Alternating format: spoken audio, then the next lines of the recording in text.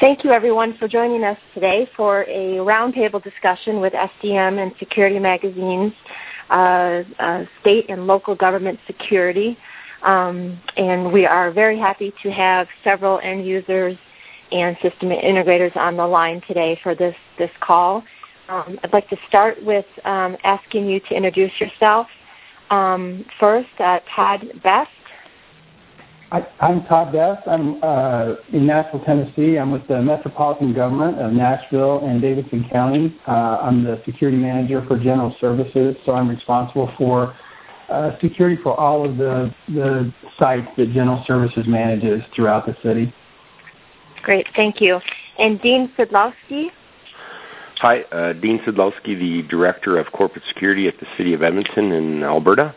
My area of responsibility would be for the security of over 11,000 employees, and I believe we're up to about 400 city facilities at this point. Okay, thank you. And Kirk Simmons from up in Hennepin County, Minnesota. Kirk Simmons. I'm the security manager for Hennepin County, and for those that don't know, Hennepin County is the largest and most populous county in Minnesota, and I'm responsible for all the basic security services as well as the security and weapon screening for the court facilities and the security for all of the libraries. Okay, thank you. And Red Robidas. Hi, I'm Red Robidas. I'm the security manager. That's all right. I'm the security manager for the city of Manchester, New Hampshire. Sure. We are the largest city north of Boston, since most people don't know where New Hampshire exists. We're the largest city north of Boston. We have about 100 facilities and over 3,000 city employees. My responsibility is the physical security for the school district as well as the municipal complexes. Okay, and I think I forgot to introduce myself there. I'm Diane Ritchey. I'm the editor of Security Magazine. We also have on the line Laura Stepanek. She is the editor of SDM Magazine. And if at this time, if we could ask our system integrators to introduce themselves, starting. Sure. Go ahead. Sorry. Thanks, Diane. I'm Laura Stepanek, and let's have Andre introduce himself first from Johnson Controls. Sure. Good afternoon, everyone. My name is Andre Greco, and I'm with Johnson Controls. I'm the Director of Sales for our security and fire business in North America, and I've been in the integration business for 22 years. Wow, thank you. And next, Vincent from Convergent Technologies. Yes, hello. My name is Vince Piao. I'm with Convergent Technologies, and we are National Systems Integrator. I'm based in our Washington, D.C. office, focused on federal, state, and local government business development for the company. Thank you. And last but not least, Troy from Siemens. My name is Troy Connors. I'm Business Development Manager for our federal and government sales for Siemens Building Technologies, and been with the company into my 9th year. Okay, thank you. Okay, good. Well, we'd like to get started. The first question that I'm going to pose goes directly to the end users. So if we could start with Todd, the question is, what's your primary mission? And if you could also explain some of the unique needs that are specific to your sector, the public sector, versus your counterparts in private sector security. Sure. I think we're probably pretty similar to our private counterparts in the general ways that we go about, protecting people and property. We all focus on securing our employees, our visitors, executives, and so forth. But I think because we in the public sector answer directly to our citizens, we always have to be ready to show the immediate, tangible benefits of our decisions. I can make a good argument to support buying some new technology, but every citizen has a right to ask how to improve their life, and if there was some, less expensive or more efficient way to get the same result. Public scrutiny it's a daily part of our business, so, our needs have to be well defined and our budgets have to be strict because we're wide open. Mm-hmm. I completely agree with that. What about you, Dean? Do you have those same types of challenges? Actually, I was going to say that's pretty decent answer that he provided there. I was going to answer along the same lines. I think that we are very similar to our counterparts in the private industry. Our primary mission at the City of Edmonton is protecting corporate assets and making sure that we mitigate any risks against our employees and the citizens of Edmonton. But we have probably many more bosses in the public sector than maybe the private, which might just be answering to a board of governors or a board of directors of some sort. But we have our own peers and our own bosses that we answer to, but we also have city council that plays a huge role in making decisions and prioritizing the funding that we have to implement our programs. And then we have the public, and they usually are the ones who make the final decisions for us, especially when something goes amok. So I would definitely agree with the previous answer, and I think that we just have many more bosses than they may have in the private sector. And what about you, Kirk?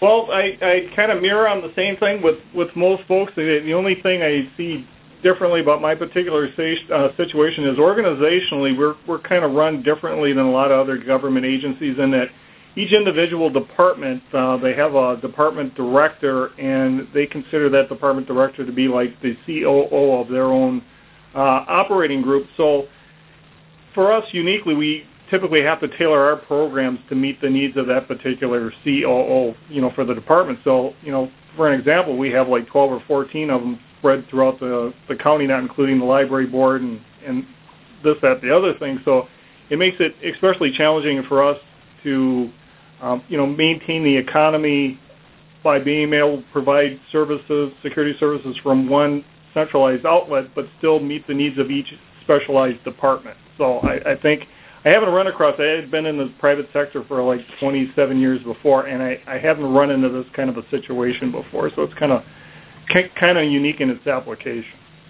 Okay. And then what about you, Red? We run across these similar challenges as we do in the private sector. I mean, obviously, we're out there to protect our customers and our properties, and we're structured very much like a lot of the municipalities and government agencies. We have governing bodies. Some of the challenges within our governing bodies is we have the school district, and we have which is the Board of School Committee members, and we have the Board of Mayor and Aldermen. Each one of those are 14 elected positions, and they're really independent of one another. So it brings on challenges when you're trying to put something in place to meet everyone's needs, but that everyone's operating off the same platforms and the same plateau so that we don't have independent organizations out there. Likewise, I think like many of the government sector versus the private sector challenges is many of our facilities are open to the public. So some of the equipment we may contemplate putting in places because of the type of systems we operate, we're so open to the public, have to be non-intrusive, and they have to be aesthetically pleasing, and quite basically many times people cannot even be aware of them, not that they're covert in any nature, but they just have to blend in with the scenery. Funding sources goes right along those lines as well. It's security, and I think this is a challenge we all face, is always basically regarded as a necessary evil. And with the limited number of dollars that are out there, it's sometimes difficult to show return on investment because it's not an investment where you're actually going to put dollars and cents in and say we're going to get 5% back on our dollars, 10% back on our dollars. So that's a challenge as well. Okay. Well, we're going to follow up on some of that funding information that you all shared in a little bit, but I do want to, we're very fortunate to have some system integrators on the call, and I do want to be able to pose the next question to them. Laura, would you like to ask? Yes, thank you. Okay, so for the integrators, would you please describe the types of opportunities that you're seeing that are currently available as a security systems integrator in the state and local government sectors? And we'll start with Andre from Johnson Controls.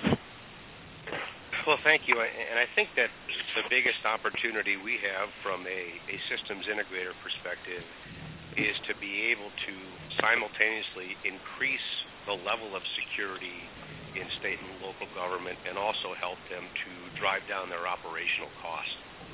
What we see all too often as buildings get built and as independent decisions get made via the bid process, 15, 20, 25 years down the road, governments end up in a situation where they have a tremendous amount of disparate systems, a lot of different applications on different platforms, nothing communicating together, which really drives the operational cost relative to providing protection to municipal buildings or to the school district.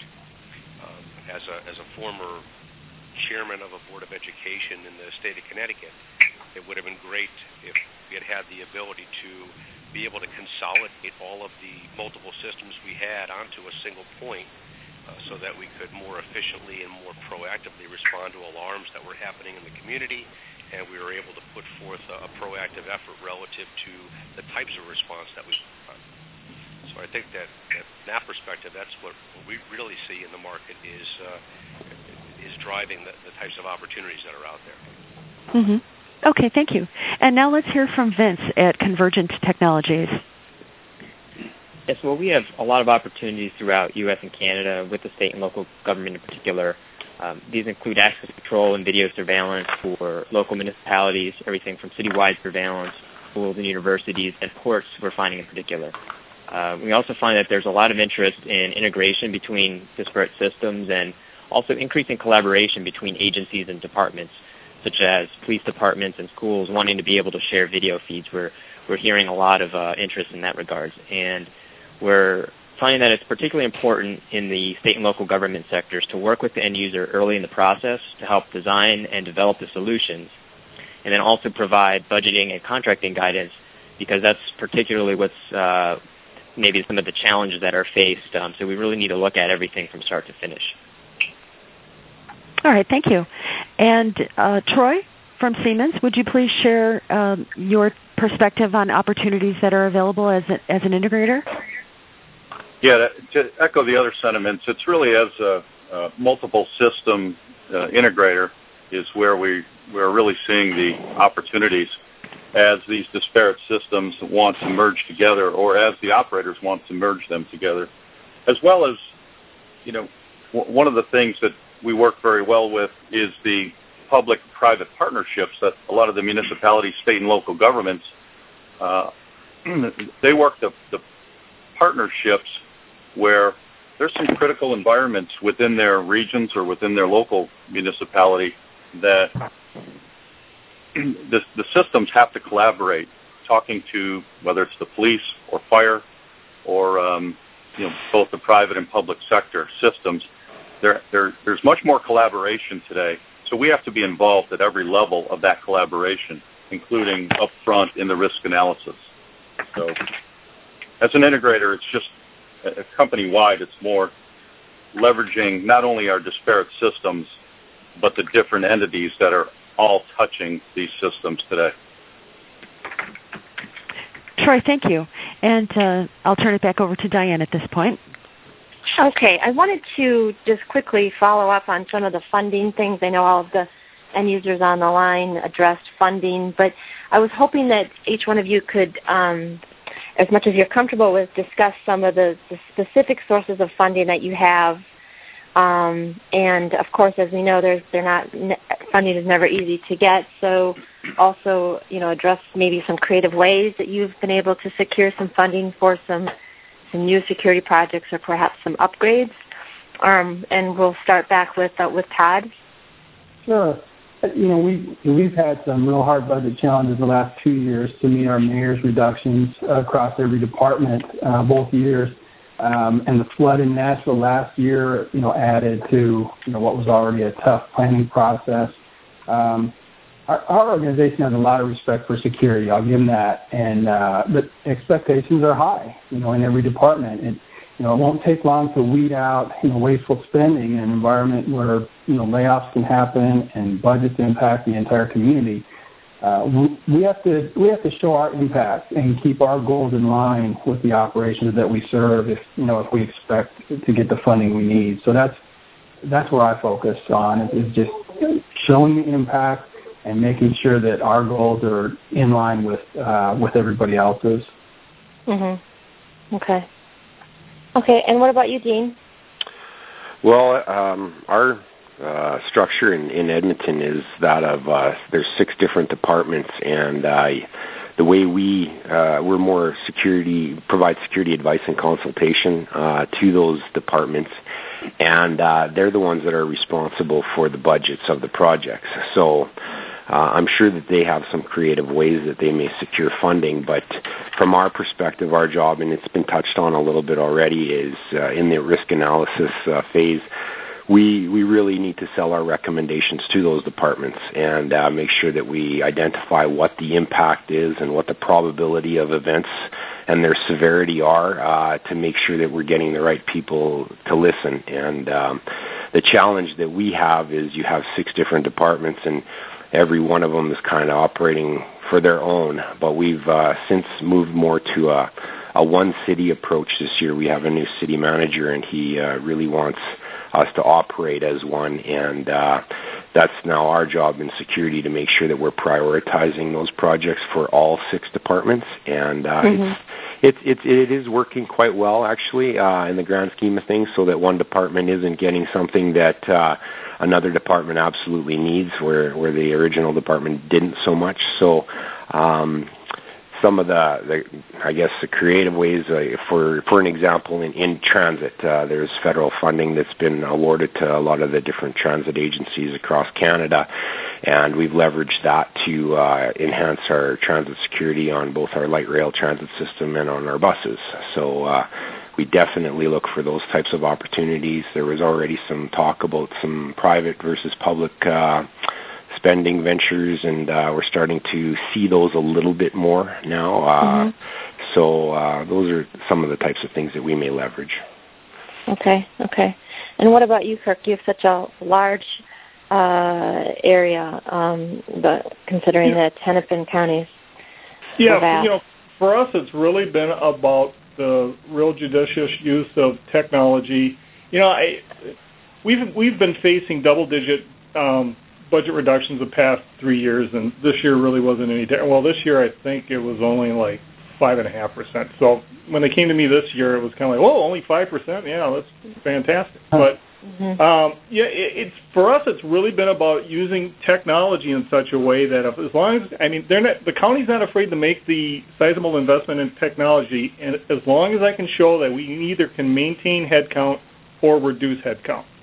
And a good example of that was we just installed security turnstiles on our exits, and we used to have people that because it's a weapon-secure facility, we used to have people that would sit there, and it was a pretty sizable investment. It was like over $500,000 to put these turnstiles in, but I was able to show that we're going to be able to reduce headcount by, 4 people.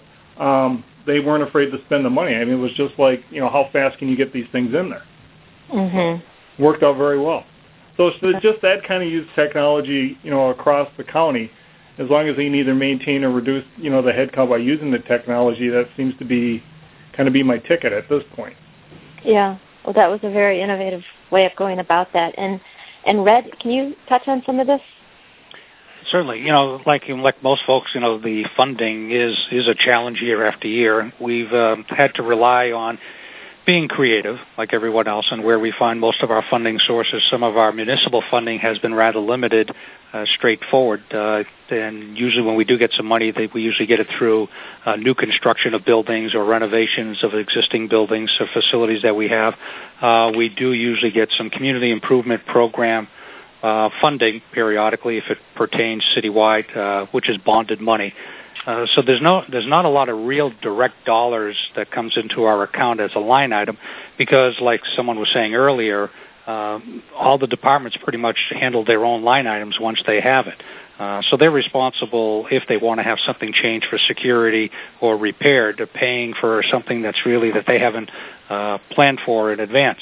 What's been very successful for us has been the Homeland Security funding. We've been pretty fortunate over the past several years to gain some substantial dollars. And it's not often that you hear people say, but as one of the integrators was saying before, is the continuity when you get into the bid process. In regards of Homeland Security, one of the questions that they have in there, which kind of holds our feet to the fire and keep us in line, not that they're going to deny you funding, but on a point-rated system, is they specifically asked if what you're planning on doing is compatible with everything else that you have in place. So if you say, yes, it's compatible, and that's what we've been looking to do, is consistently build off that foundation, so it doesn't matter if it's on the school district side or the city side, it's compatible to what we're doing. And if what you're doing is not compatible, then you lose points in the funding mechanism. So that kind of holds us kind of like in line, again, to deal with in aspects of what one of your integrators was saying, of just strictly going out to bid, always getting the lowest bid, and having a bunch of different products that are sitting out there. Behind the scenes, or not so much behind the scenes, one of our biggest supporters, silent supporters, has been the risk manager for the city, because he actually sees the value and has seen the value based on claims through our facilities that it's beneficial at times, for the city to be spending what they're spending. So, though they may be limited in dollars and cents on how they can help us, they do help us where they can with dollars and cents. But in the political atmosphere, they're very supportive and see the benefit of what we're trying to do. Okay. I'm wondering if we could pose the next question, starting with the integrators, about a recent success story that relates to specific use of technology that you might have worked with a specific end user on. Mm-hmm. Sure. Let's start with Andre, please. Sure, thanks. I think that a good example is a project that we just recently deployed for the city of Plano in Texas. A good-sized community, 265,000 residents, and they had found themselves in a situation not unlike what I had described when we were talking about what the potential is out there in the market. They had multiple city agencies, very siloed, and we're looking for an opportunity to be able to integrate and manage data from many different sources into a single point of command and control, and also the means to be able to easily distribute that information out to decision makers who could act on it, and thereby creating much improved situational management. So Johnson Controls went in and consulted with the city and worked with them on not only a short-term implementation of a PSIM solution, but we also made sure to scale it so that as additional agencies within the city of Plano wanted to bring their data and information into that single point of command and control, they were able to.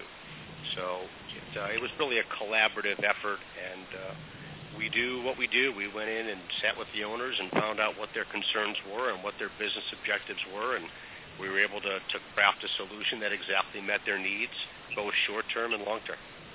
Mm-hmm. Very good. Thank you. And Vince, do you have an example of a recent success story? Yeah, one specific recent case is in the Norfolk, Virginia area. We originally began with about 1,000-plus IP camera conversion for the public school system across all the schools. And they previously had standalone analog systems that were not being really monitored regularly, and also had fallen into a lack of maintenance and repair. And we were able to also tie it into existing buildings within the Public Works Department. And based on the success of that implementation and the platform that we were able to put in where they're able to view cameras for any one of the schools, we were approached by the police department, and we expanded the system so that they could use the same system and segment it for the different uses. But we installed outdoor cameras utilizing wireless mesh technology, and this proved to be very beneficial for them and resulted in numerous prosecutions and arrests. And then we further the system with additional video analytics, and they were also testing the integration of gunshot detection technology. So I think what made this particular customer or this case a success is really the partnership that you can see not only between the agency and the integrators, but also the collaboration between the different departments and how they could see that this was the technology was a platform for them to do things that perhaps they weren't able to do before. Mm-hmm. Very nice. Troy, would you like to relate a recent success story? Sure. We've recently signed a deal, and we're about to deploy it with a private company in the New Jersey area. And it was a collaborative effort with the New York, New Jersey Port Authority, as well as FEMA, working with this private company. And Siemens worked with this company from the very early stages, risk analysis, and to helping gain the FEMA grant. And it's utilizing our video analytics software, our Site IQ software. This is a facility with over 600 acres to protect from really it's a critical facility because of the shipping channel and the location of this facility as it relates to not only the Port Authority but to other businesses in the area. And by utilizing video analytics, Siemens is able to maintain the operating costs that they currently have, yet protect that large campus area. And really, again, to this point, it was an upfront working with the customer from the risk analysis stage, and on the back end, we're more than just a systems integrator. We're going to be working with them on the monitoring as well as the service and maintenance afterwards. Mm-hmm. Yeah, in fact, that's one area that we're going to talk about a little bit later is going beyond implementing the technology into all the other services that an integrator can provide. So thank you. Mm-hmm. And Diane? Okay, I wanted to just keep moving the discussion and ask the end users on the line, beginning with the end users, about cloud-based security services and cloud-based securing the cloud. I think has a lot of meanings, a lot of different terms, but I'm wondering if that's something that you and your agency are interested in, are looking at, maybe already have. Is it a little bit more hype than right now, or is it something that you're seriously looking at for the future? And if we could start back with Todd again. Well, I saw the question on there. We haven't suggested it specifically yet. We've had a few recent challenges with archiving that could make it more of a focus in the future, but at this point we haven't suggested it to our IT department for any of our security systems. Okay. What about you, Dean? Yeah, it's fairly new to us at the City of Edmonton as well. I know that there is being some research conducted on it as we speak. We had some of our legal team start doing some research on it, and I think that the preliminary research was indicating that there's a few security-related concerns as well as protection of information concerns that we may need to overcome. But we're just in the initial stages. Okay. That's interesting to hear. And what about you, Kirk? Not using it in any form at this stage. I think we're looking at it for some of our copy machine stuff, but that's about it. Yeah. Okay. And how about you, Red? We actually did it in one of the sub-agencies to the city about a year and a half ago with one of the products, and we're looking at a product on the city side as we speak. Some of the challenges, as I look at it, and we discuss with our IT folks as well, appear to be in the legal issues as well. The web-based, has been around long enough that the legal aspects seem to be a little bit more solidified. As an example, in the cloud, it's where's the server, which laws prevail. If it's being stored in Wisconsin, let's say, or Minnesota, do the laws of Minnesota provide are applicable, or the laws of New Hampshire? Even more so is being what do we start interacting between countries? The web-based, it's more localized, and those laws seem to be a little bit more firm in foundation. I think there's issues that need to be addressed and which cannot be addressed locally, which have to be addressed federally in the federal government regulations. And those are some of the challenges I see. Those things aren't just as crystal clear as the web-based intrusions of law. Huh. Okay. Well, that's interesting. And then what about the integrators on the line? Have you been specifically working with end users on implementing some cloud security? Maybe we could start with Andre. We've looked into it a little bit, but as you take a look at being out on the cloud, there are some risks.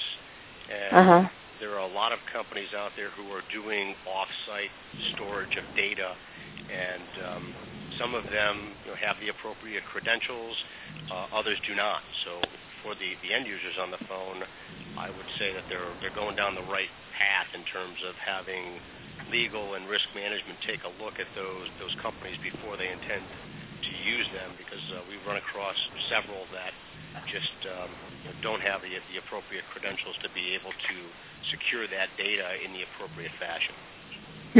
Okay. And Vince from Convergent? Yeah, I would say that I would echo what a lot of the concerns regarding the privacy issues with the cloud-based. But to me, it seems like the federal government is leading the way with those efforts across the board from IT, but it is extended to the security systems. And state and local tend to either run in parallel or follow those standards that the federal government sets. And so we're doing a lot of work with federal government agencies that are now, in a sense, mandated to move to the cloud-based security services. And so, with our enterprise level and IT experience, we feel pretty well positioned to assist with that transition. And there are certainly challenges. I think the benefits of cloud-based services are pretty compelling in regards to less on-site IT maintenance, less data centers, and associated space and heating, as well as cooling, and backup power and everything else. That equals essentially less cost. And with shrinking budgets for everyone, the return on investment is more quickly realized. And I think end users can get a lot more for their funding. And then furthermore, not only just from a capital funding requirement, they can increasingly use cloud-based services to potentially utilize operating expenses. So I think the goal is that you would pay for a per camera or per reader, and so while there are these benefits that I think are out there, I think right now it's still in the early stages, and we as integrators need to not in a sense oversell the benefits, but also make sure that we take a realistic approach and make sure the customer understands the trade-offs as well as some of the technological challenges in addition to the privacy concerns.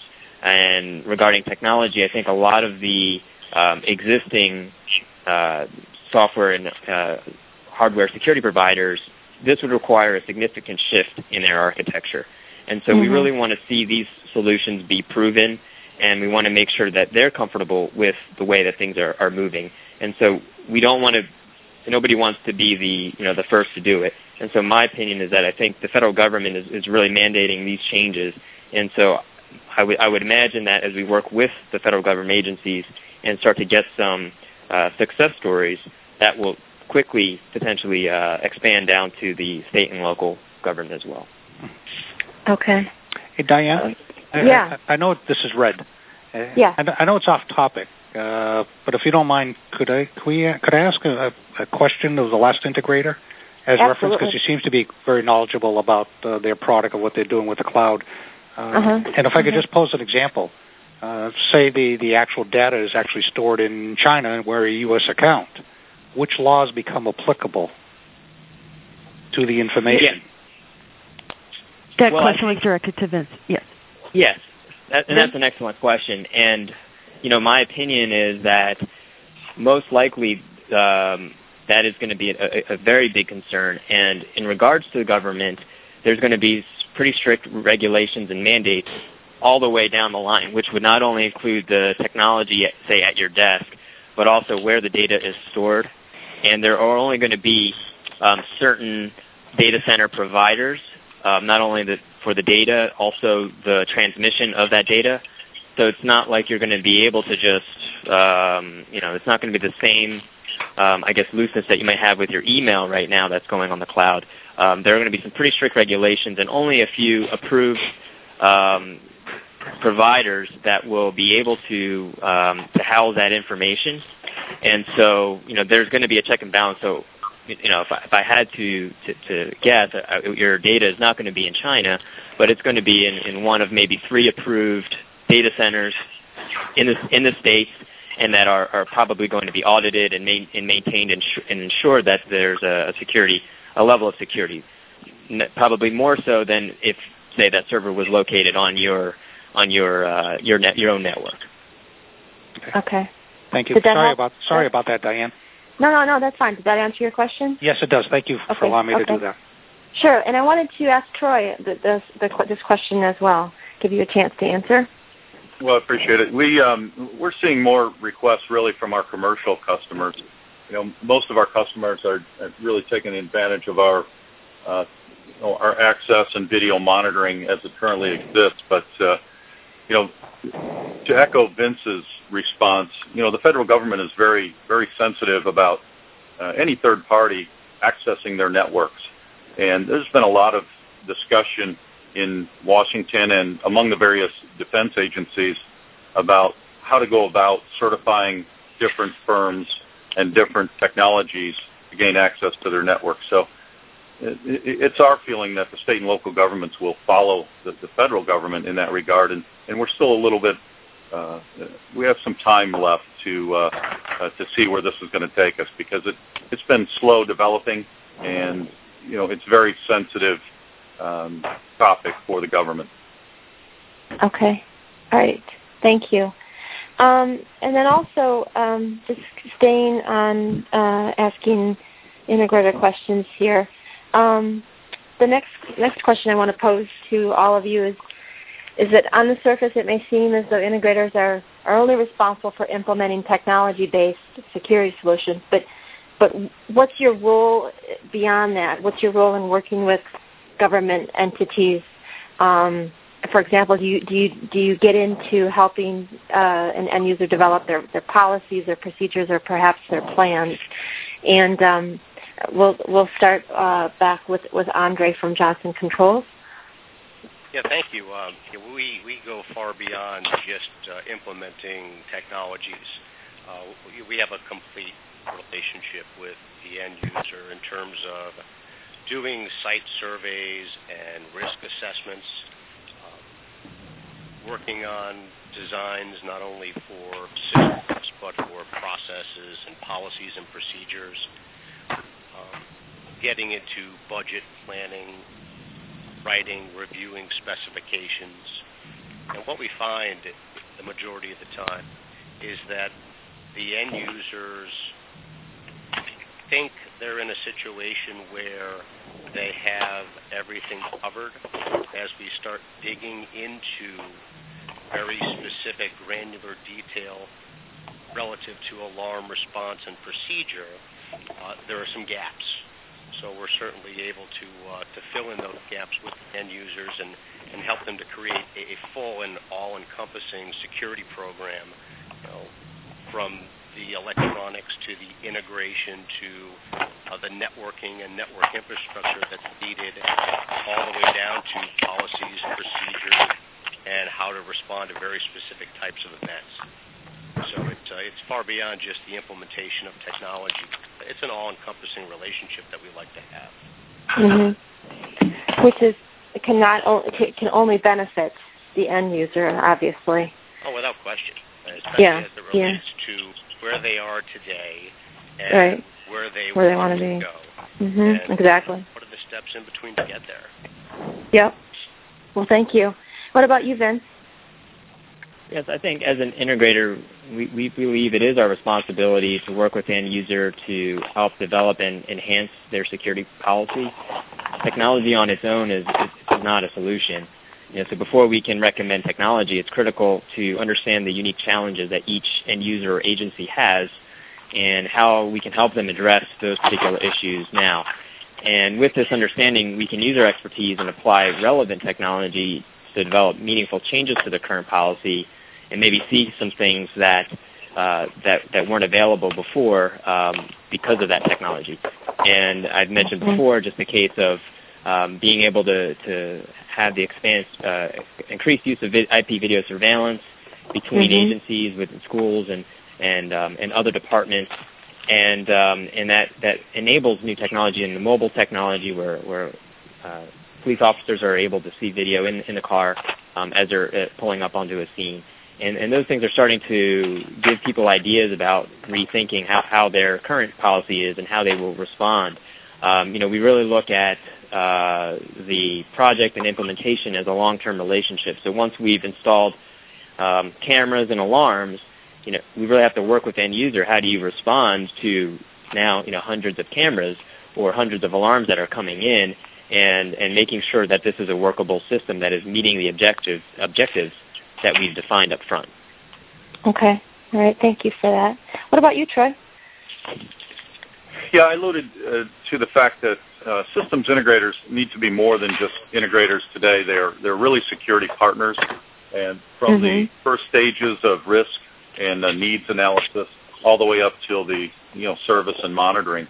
It's really all encompassing, and including in there is even helping our customers find funding mechanisms, to help fill the gap with their needs. So really it's all encompassing, and then drawing on the efficiencies of the different technologies, that we have and other integrators have to better position our customers and it was said earlier, make more efficient use of their maintenance and dollars going forward.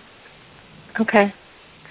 I want to ask the next question for our end users. Specifically, if you could address cybercrime, which it's hard to pick up a newspaper lately and not read about some type of data breach or cybercrime. And I know traditionally this has been an IT role, but I have heard from many readers that say it's increasingly falling under their responsibilities as well. And so I'm hoping that you can address of what your specific role is in fighting cybercrime in your organization, starting with Todd again. Thank you. Sure, and you're right. I know ITS takes the biggest role in that. I work real closely with our ITS department, to consolidate physical and information security.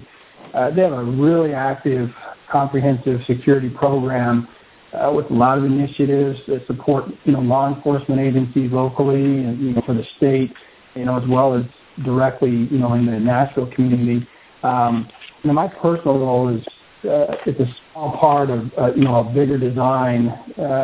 It's been really successful here in Nashville, though, and it's still in the early stages, and they've got a lot more plans developing, but they work directly with, obviously, the police department is a part of our organization, so working directly with them, they've seen some early successes, and I think there'll be a lot more as their plans, start coming about.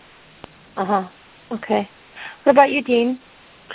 I kind of echo the same thing. We do have a security IT department that looks after most of the technological stuff, but I think one of the number one things that my area is involved in is the awareness piece to the employees and making sure that we're sending out tips and examples to them as well. I have some certified fraud trainers within my area that put on cyber security awareness training sessions for the city of Edmonton on a yearly basis, and they just love this stuff. And I think maybe more so the motivation of folks to attend is from their computers at home. But at the same time, if we're delivering the messages to them to, what to look for, what not to be doing, and giving them those example cases to prevent the incidents from occurring down the road, I think we've won half the battle.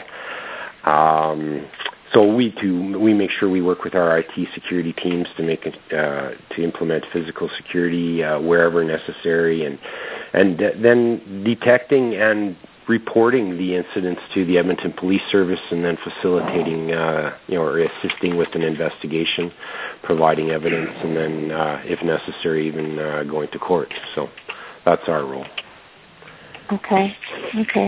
What about you, Kirk? Not much different than Edmonton. I mean, we have a separate security area in IT, and since my area is responsible for the physical security of it, we just maintain good communication about different issues that we may run across, or if we're having departments make changes in areas, we provide recommendations to kind of lessen the risk of that sort of thing. So we also work in conjunction with our internal audit department as well, but that's about the extent of it. Okay. And who is? Did that Kirk? Did I address this question to you? Sorry. Yep. Okay. And what about you, Red? Are you finding the same type of scenario? Very much the same type. The actual IT aspect belongs to our IT department. More of my aspect is dealing with the employees directly, sending them out information of whether it's something that it's applicable to at work or things that they can use in their private life on how to, become aware of some of the areas where they may become victims. That seems to have worked very well because I do regularly receive information from folks of suspicious emails that they've received or suspicious phone calls, et cetera, things that they may have received. So that seems to be working well for us in that regard for as far as an employee awareness. Yeah. But that's interesting that you say that they're asking you for information about that they can use in their private life. So I think that's interesting that they've done that. So well, thank you. It's good to hear all of your perspectives on that question. And now we're going to wrap up with the ideal question. What is on your wish list in terms of technology and or other resources that would help you do your job better? This is if money were no object, the ideal world. So we'd like all of our participants to address this question briefly, if you would, starting with Andre. Sure, make me go first. Well, I guess in the ideal world, some flexibility is what I would seek. Flexibility to be able to work in a collaborative relationship with end users from state and local governments to allow the end user to be able to determine what their business objectives were for a particular project, what they were looking to accomplish, how the outcomes were going to be measured, and then to choose an integrator who they felt was going to be able to benefit them in the short term and in the long term, versus creating a request for proposal and sending it out to anyone and everyone, and then having to accept the proposal from the individual that came back with the lowest price. The inflexibility of that type of bid process is really detrimental to the owners on the state and local government side, because it ends up in the long run costing them more, having to deal with inconsistent, disparate, multiple different types of systems, versus being able to strategically plan where they want to go with their security and being able to execute that plan in the most efficient and least cost manner from an overall perspective. So, given the opportunity, I would say that we're looking for more flexibility. We want to be able to work more directly with end users, and it's going to benefit all of us in the industry in the long run. So that would be the top of my wish list. Mm-hmm. Okay, great. Thank you. And Vince? Yes, as we discussed earlier, there's a lot of interest in the cloud-based security services. But as I mentioned, this requires a shift in the current technology architecture that's available today. And we as integrators aren't going to rush into these types of implementations without a proven solution that we can have absolute confidence in. And so we're really wanting to work with our manufacturing partners to help them follow into these trends. And I will mention that we are excited about this overall trend towards the cloud and the web-based, and we're already seeing some benefits. For example, at Convergent, we have developed a web-based service portal for our customers, and it allows real-time updates, tracking, and reporting of all the service calls throughout the U.S. and Canada where we service our customers. And this is a tool that was developed specifically for our customers based on their requirements and their feedback to us to help them or help us provide better service to them. And I think it's just as an example that demonstrates the tremendous value that we can unlock with innovative web-based technology if used appropriately. Okay, thank you. And Troy, what's on your wish list? Well, Siemens is, we're heading into it. We have a new division called Infrastructure and Cities, where we're beginning to be more proactive with our customer base, and that means from not only a technology level, but really a partnership level from all aspects of their business. And we currently work on integrating of systems, but I think on my wish list, it's more of a seamless integration into all the disparate systems that are out there today, and including wireless and real-time tracking solutions as well. Those are things that we feel are coming, but we're not quite there yet. So I think integrating to multitude of systems from a security perspective would be on my wish list. Mm-hmm. Okay, great. Thanks. 3 great perspectives from the integrators. And now let's hear from the end users. And Todd, why don't you go first? What's on your wish list?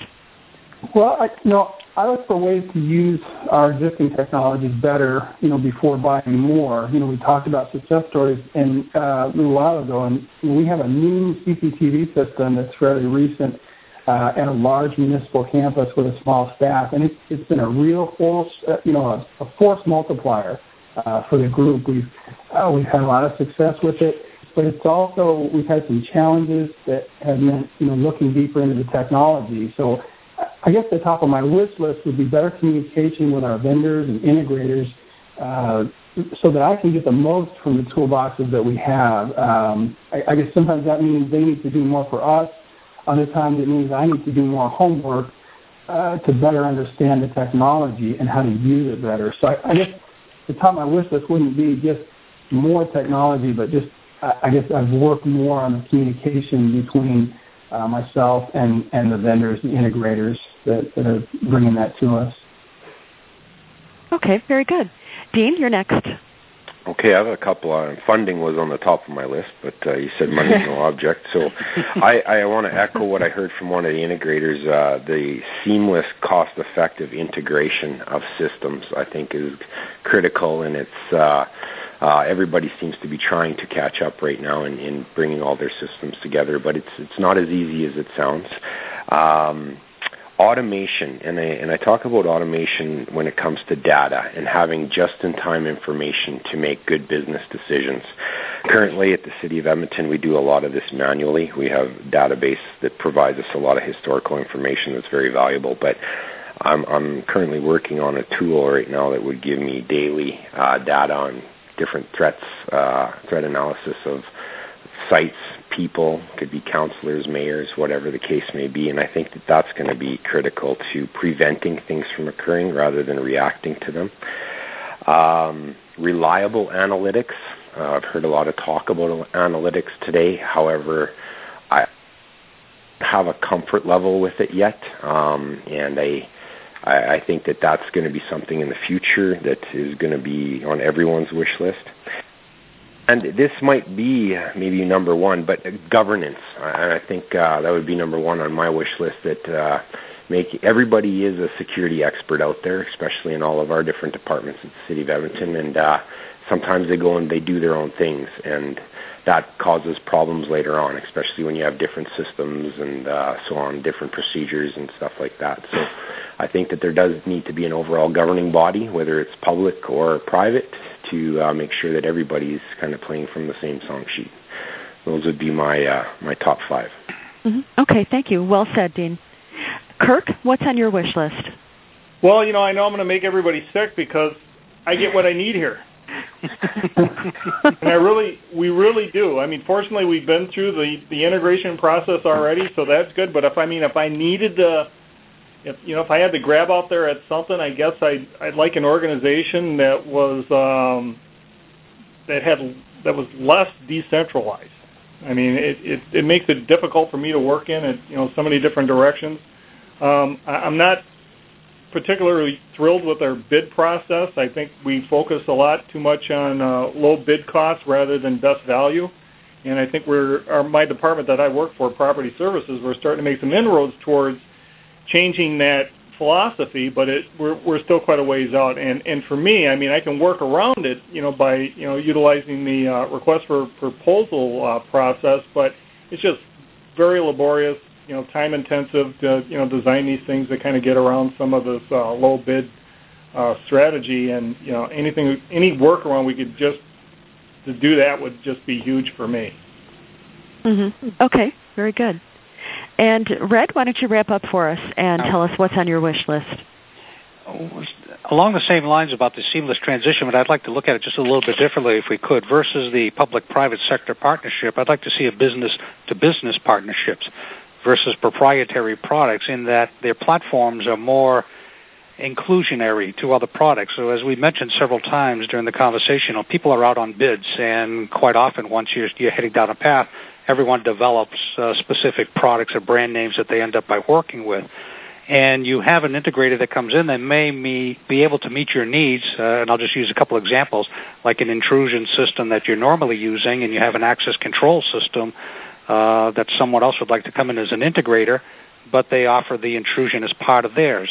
Now, there's always the interfacing, but versus the interfacing, I like to see more open platforms, business to business, so that these products become integrated more so.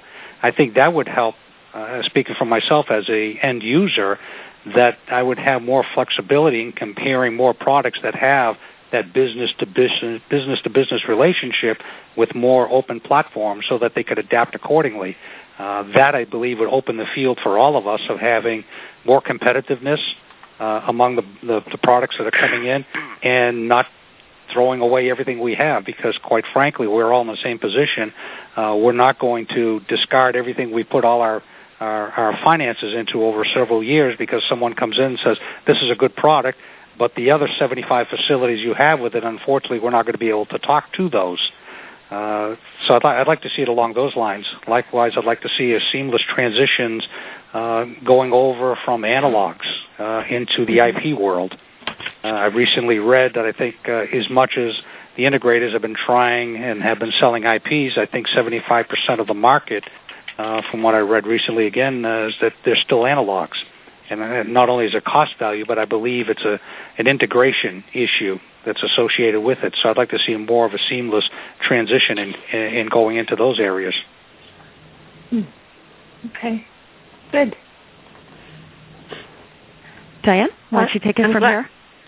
I'm glad everyone had some really great ideas on that last question, and I want to thank everyone for joining us today. I hope that you found it to be a great networking experience, and have hopefully are walking away with some ideas in your organization. So if there aren't any further comments, again, thank you for joining us today. Thanks for having us. Thank you very much. We appreciate it. Agreed. Thank you. Thank you, folks. Thank you, ladies. Bye-bye. Good to meet everybody.